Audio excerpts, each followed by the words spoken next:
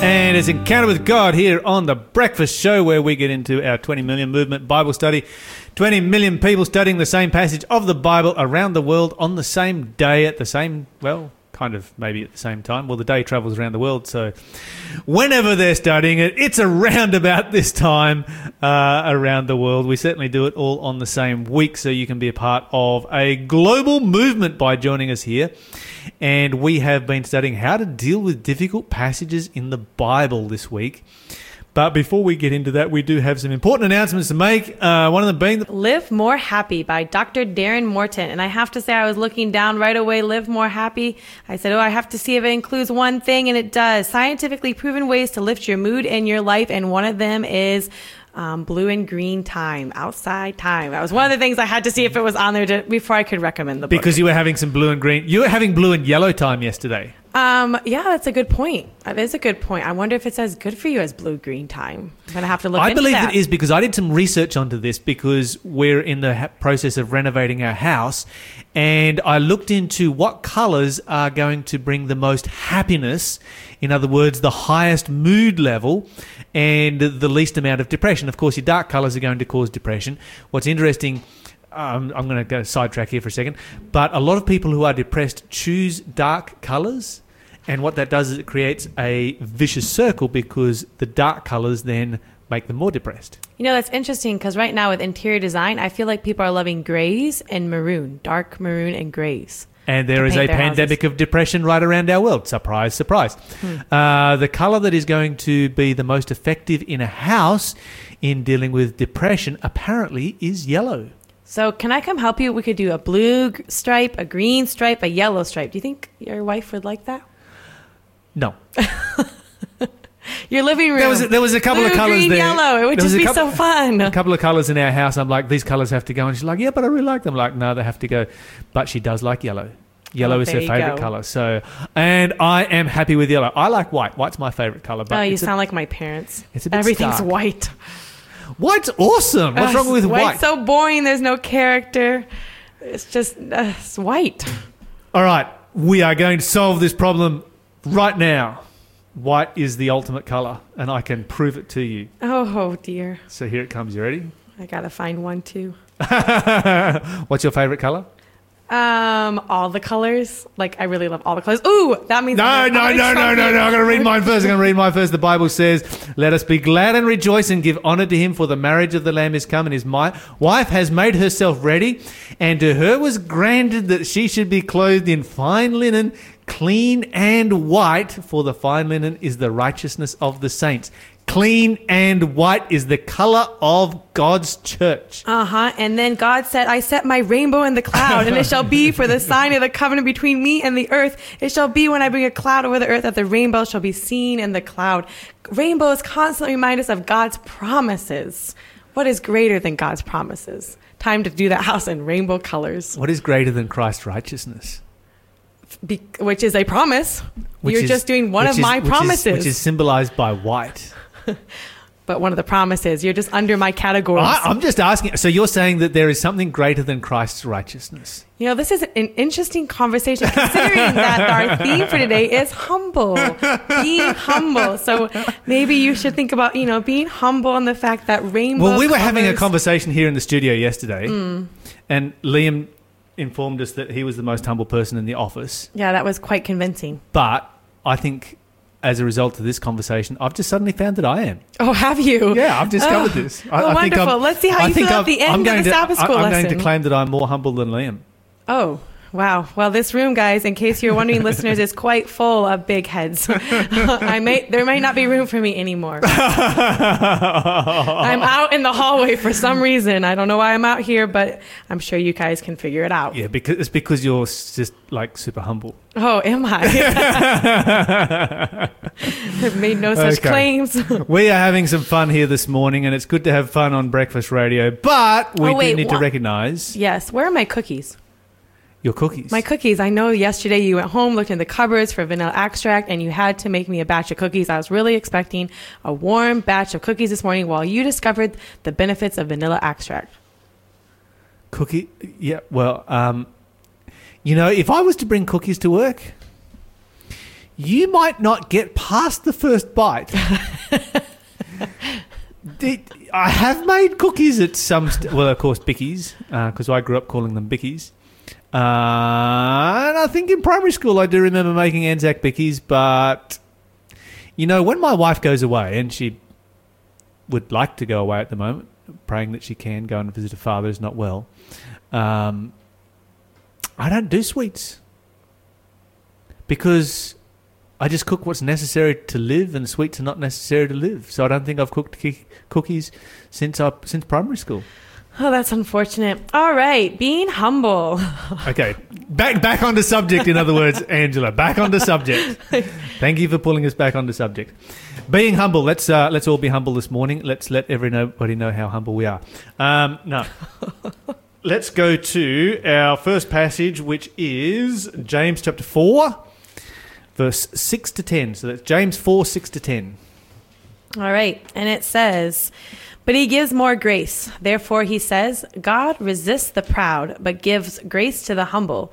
Therefore submit to God, resist the devil, and he will flee from you. Draw near to God, and he will draw near to you. Cleanse your hands, you sinners, and purify your hearts, you double-minded.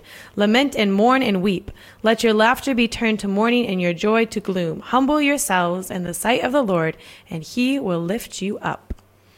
Okay, so there's a number of passages here that talk about the importance of humility. And when it comes to understanding difficult Bible passages, does our ego ever come into play with understanding difficult Bible passages? And, men are renowned for their ego, but you know what? Women are not immune from having an ego either. I'm going to refrain from commenting.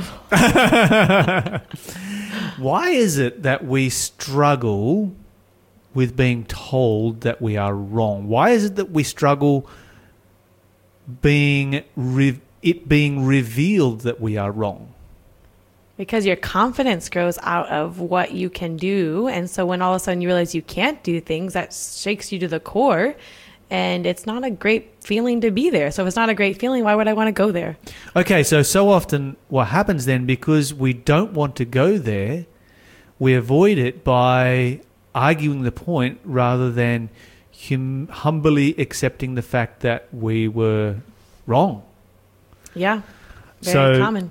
It's one of these things that I think actually has a major, major role to play in understanding difficult passages, and in also dealing with the conflict that arises around difficult passages, because difficult passages always produce conflict. You're listening to the Breakfast Show podcast on Faith FM. Positively different. Let me ask you this question, Angela. Has there ever been a Bible truth that you have preached, later found out it was wrong, and had to preach something different in relationship to that truth? Well, I haven't preached that many times, but I... Preached, taught, you're a school teacher, so I know you've taught Bible like a gazillion times. Yeah, I definitely think there's been times that I had a certain view on something. Actually, I can think of something right now.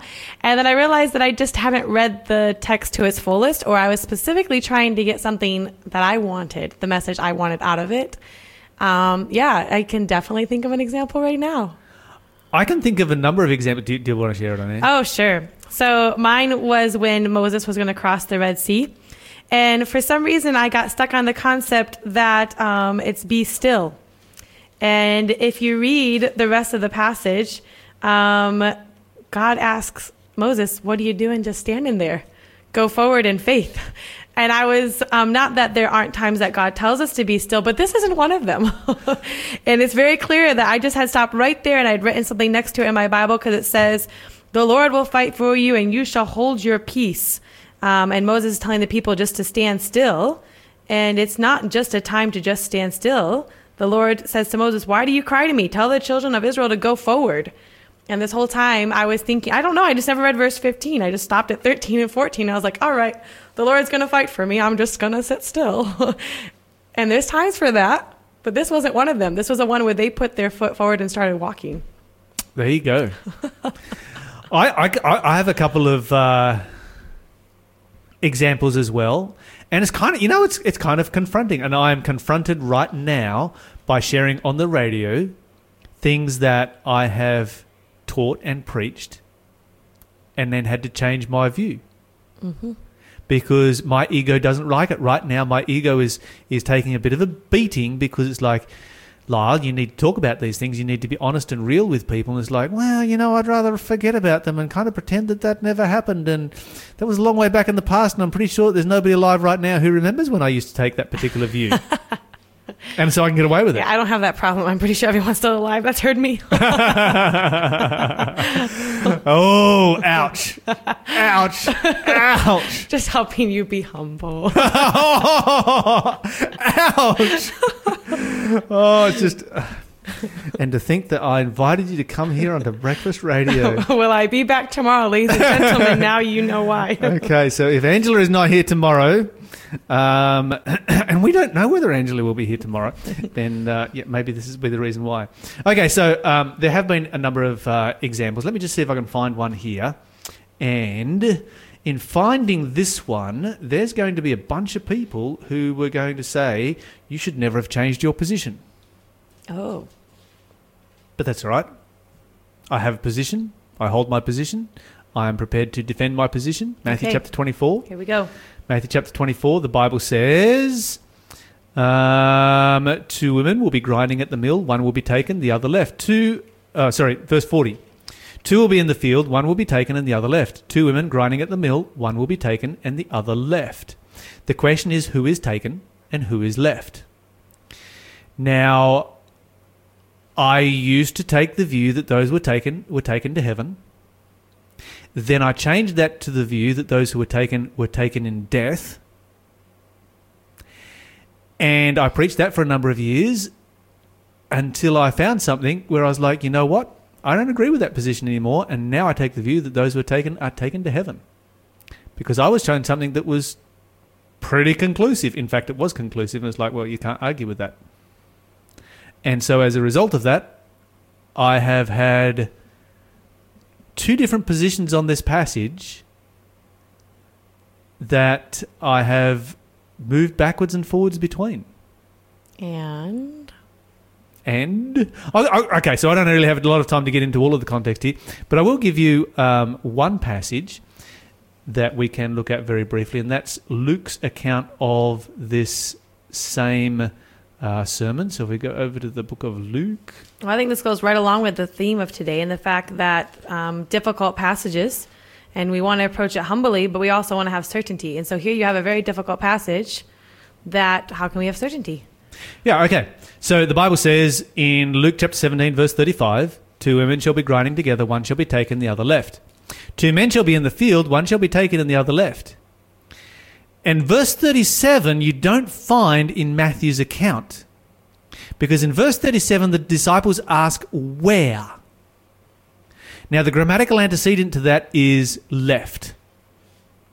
So those that are left, where are they left? And he replies and tells you where they're left. Wherever the body is, there will the eagles be gathered together. So those are left dead on the earth, and those that are taken to heaven. Mm-hmm. Okay. So there you go. Found some context. Somebody showed me that. I'd never seen that before.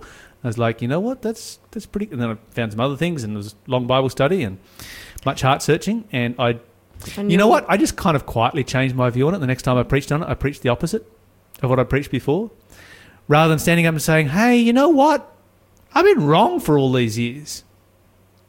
Now, the reality is that this is not a life-shattering, and people are going to say, oh, you're dealing with minutiae. This is not life-shattering change of belief that I've dealt with in this particular passage.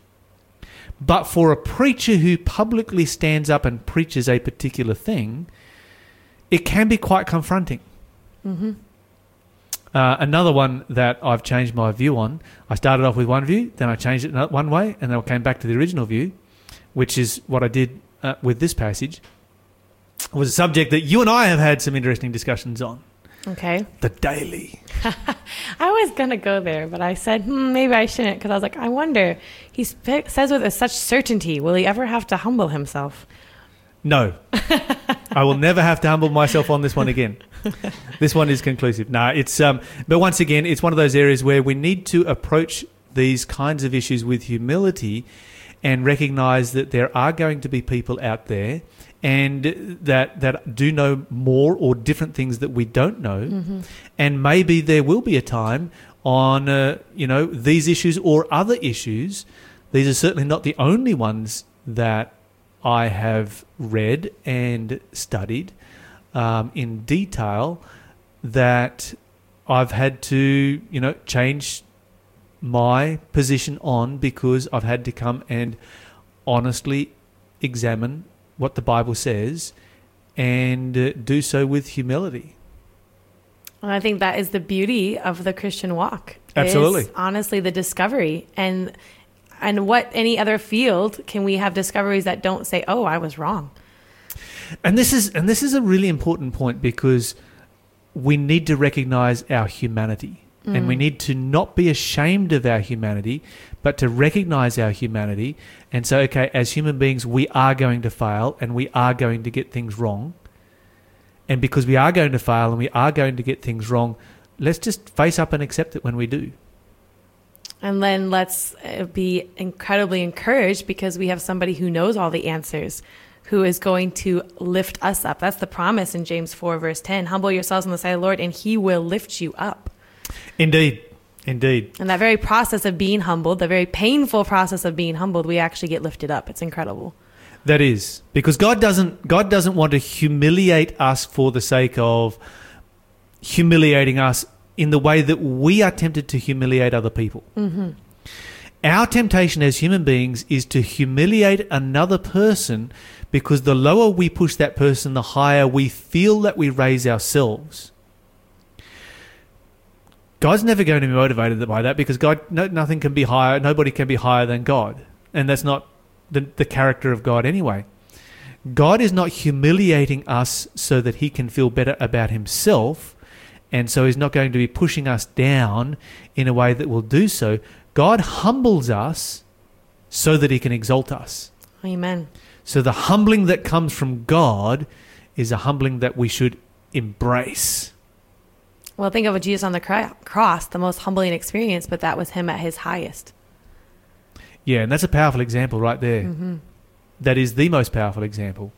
I mean, to be, stripped naked and nailed to a cross and humiliated in front of the entire nation and executed as a criminal, that's the example that Jesus has given us of, what God is prepared to do for us. And that's where the love shines the brightest. And that humble act, the love shines the brightest. And that's where Jesus says, if I be exalted, if I be lifted up, I will draw all men unto me. You're listening to the Breakfast Show podcast on Faith FM. Positively different. Okay, 2 Chronicles chapter 7 and verse 14.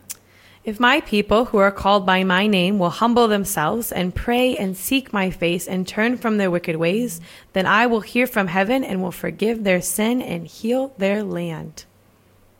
I was just scanning down through this. Mm-hmm. And I came across verse 17.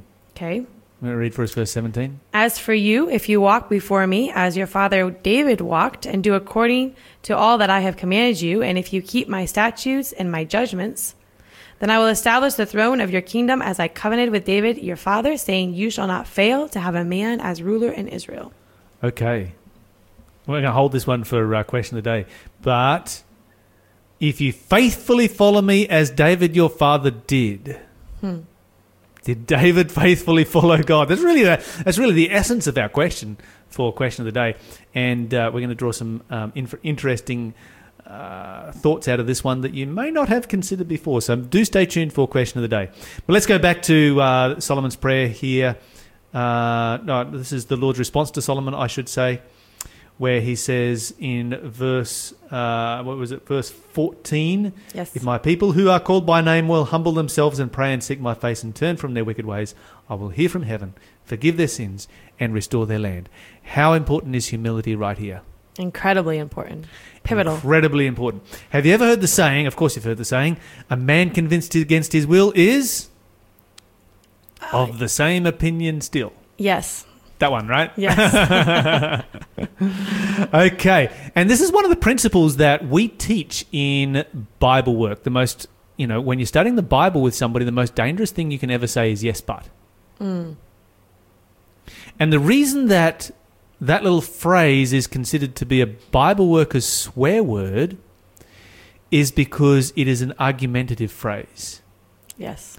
And it takes a lot of spiritual maturity to be able to be in a Bible study and to be able to use yes, but in a way that does not simply confirm a person into the position that they are already in. And if you are saying yes, but to that particular position, then that is because that position is a wrong position, or at least in your perception, it is a wrong position, and you are taking a different position. By using the words yes, but, you are being argumentative, and the moment you do, you have forever confirmed the other person in error. That's the principle we work on. Yes. Now, there are odd occasions when the other person is not eternally confirmed into error as a result of an argument. But those occasions are incredibly rare and almost non-existent. And so this is one of the reasons why the Bible says that we need to humble ourselves, because we need to be spiritually mature enough so that when we are in a Bible study with somebody and the person that we are studying with says, yes, but, we don't get confirmed into the position that we're in, but we continue to study to find out whether or not they have truth or whether they are just spouting forth with error. And I think a really easy way to see that is if you apologize with a but. All of a sudden, the apology means very little if I ended it with a but. I'm sorry, but, and I try to justify myself. It You're just not sorry doesn't at all. work. Yeah. So I think the same idea applies here. You're yes. just totally confirming that, no, I was in the wrong, or I was in the right. I'm sorry, you were in the wrong if I end it with a but. And it's the same thing with any conversation. I'm just confirming that you are wrong and not right. This is a very important point, very powerful point you just raised right there. Okay, so humility is going to be incredibly important. Let's go to Zephaniah chapter 3 and verse 12. Zephaniah chapter 3 and verse 12. Book of the Bible we don't spend a lot of time in, one of the minor prophets over there between the major prophets and the New Testament, and Angela is struggling to find Zephaniah. I think it's all of 3 chapters long? Yeah, I think it's a whole 1 or 2 pages. All right, Zephaniah 3 verse 12.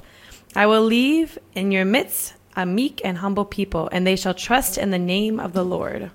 Okay, so the Bible talks about a meek and humble people in this passage, and this is something that is desirable for the Christian.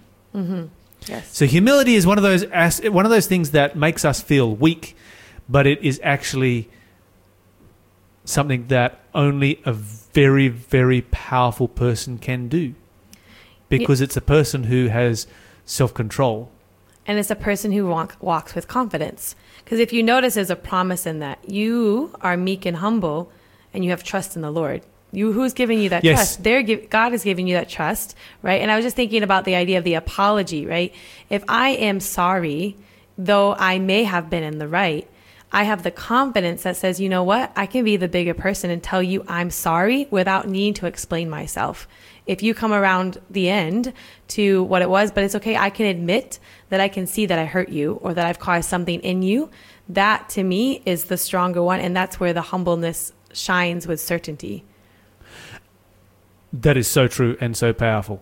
That's an incredibly powerful statement right there.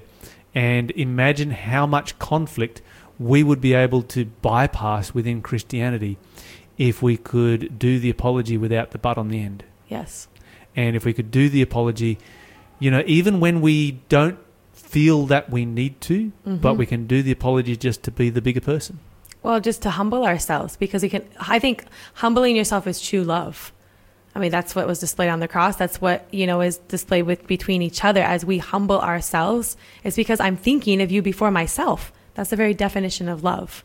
And it shows that we're thinking of a bigger picture, because rather than just thinking of ourselves, we are thinking of the salvation of others, which might be one other person or it might be a large group of people. Mm-hmm. We can stand on principle and defend our position to the death which is kind of the attitude that my natural human heart takes, but at the expense of others. And we need to stop and consider, okay, what are the ramifications? What is the big picture here? And what will be the result of, my determination not to apologize and not to admit any level of wrong whatsoever at all in this particular situation? Mm-hmm. And it's living with that certainty that says, I trust that God will show me truth. I trust that God will lead me. I trust that God wants to exalt me someday, but it doesn't need to be now. And so it's living with that certainty as well. Job was somebody who God humbled, and we're going to spend some time talking about Job. We've got a little bit of time left. Did Job need to be humbled? That's a really good question. Personally, I've always wrestled with that ending of Job, where God seems to come so strong on him when he was just defending God. And the fact that his friends were saying that God caused all this stuff, and Job was like, no, that's not God. And Job seems to be building this big case for defense of God, and all of a sudden God comes in and is like, who are you? Yeah, you don't know a thing. Yeah. You know nothing. You see nothing. And, when I look at that particular story right there, I liken it to somebody who is looking through a keyhole and sees a very small picture. And Job is defending God from the position of the very small picture he can see. And when God comes along and says, hey, there's a much bigger picture right here, then in what he's actually doing is giving Job the opportunity to defend God from a bigger picture. And while it is humbling for Job, it is exalting for Job. And so humbling and humility can be exalting at the same time.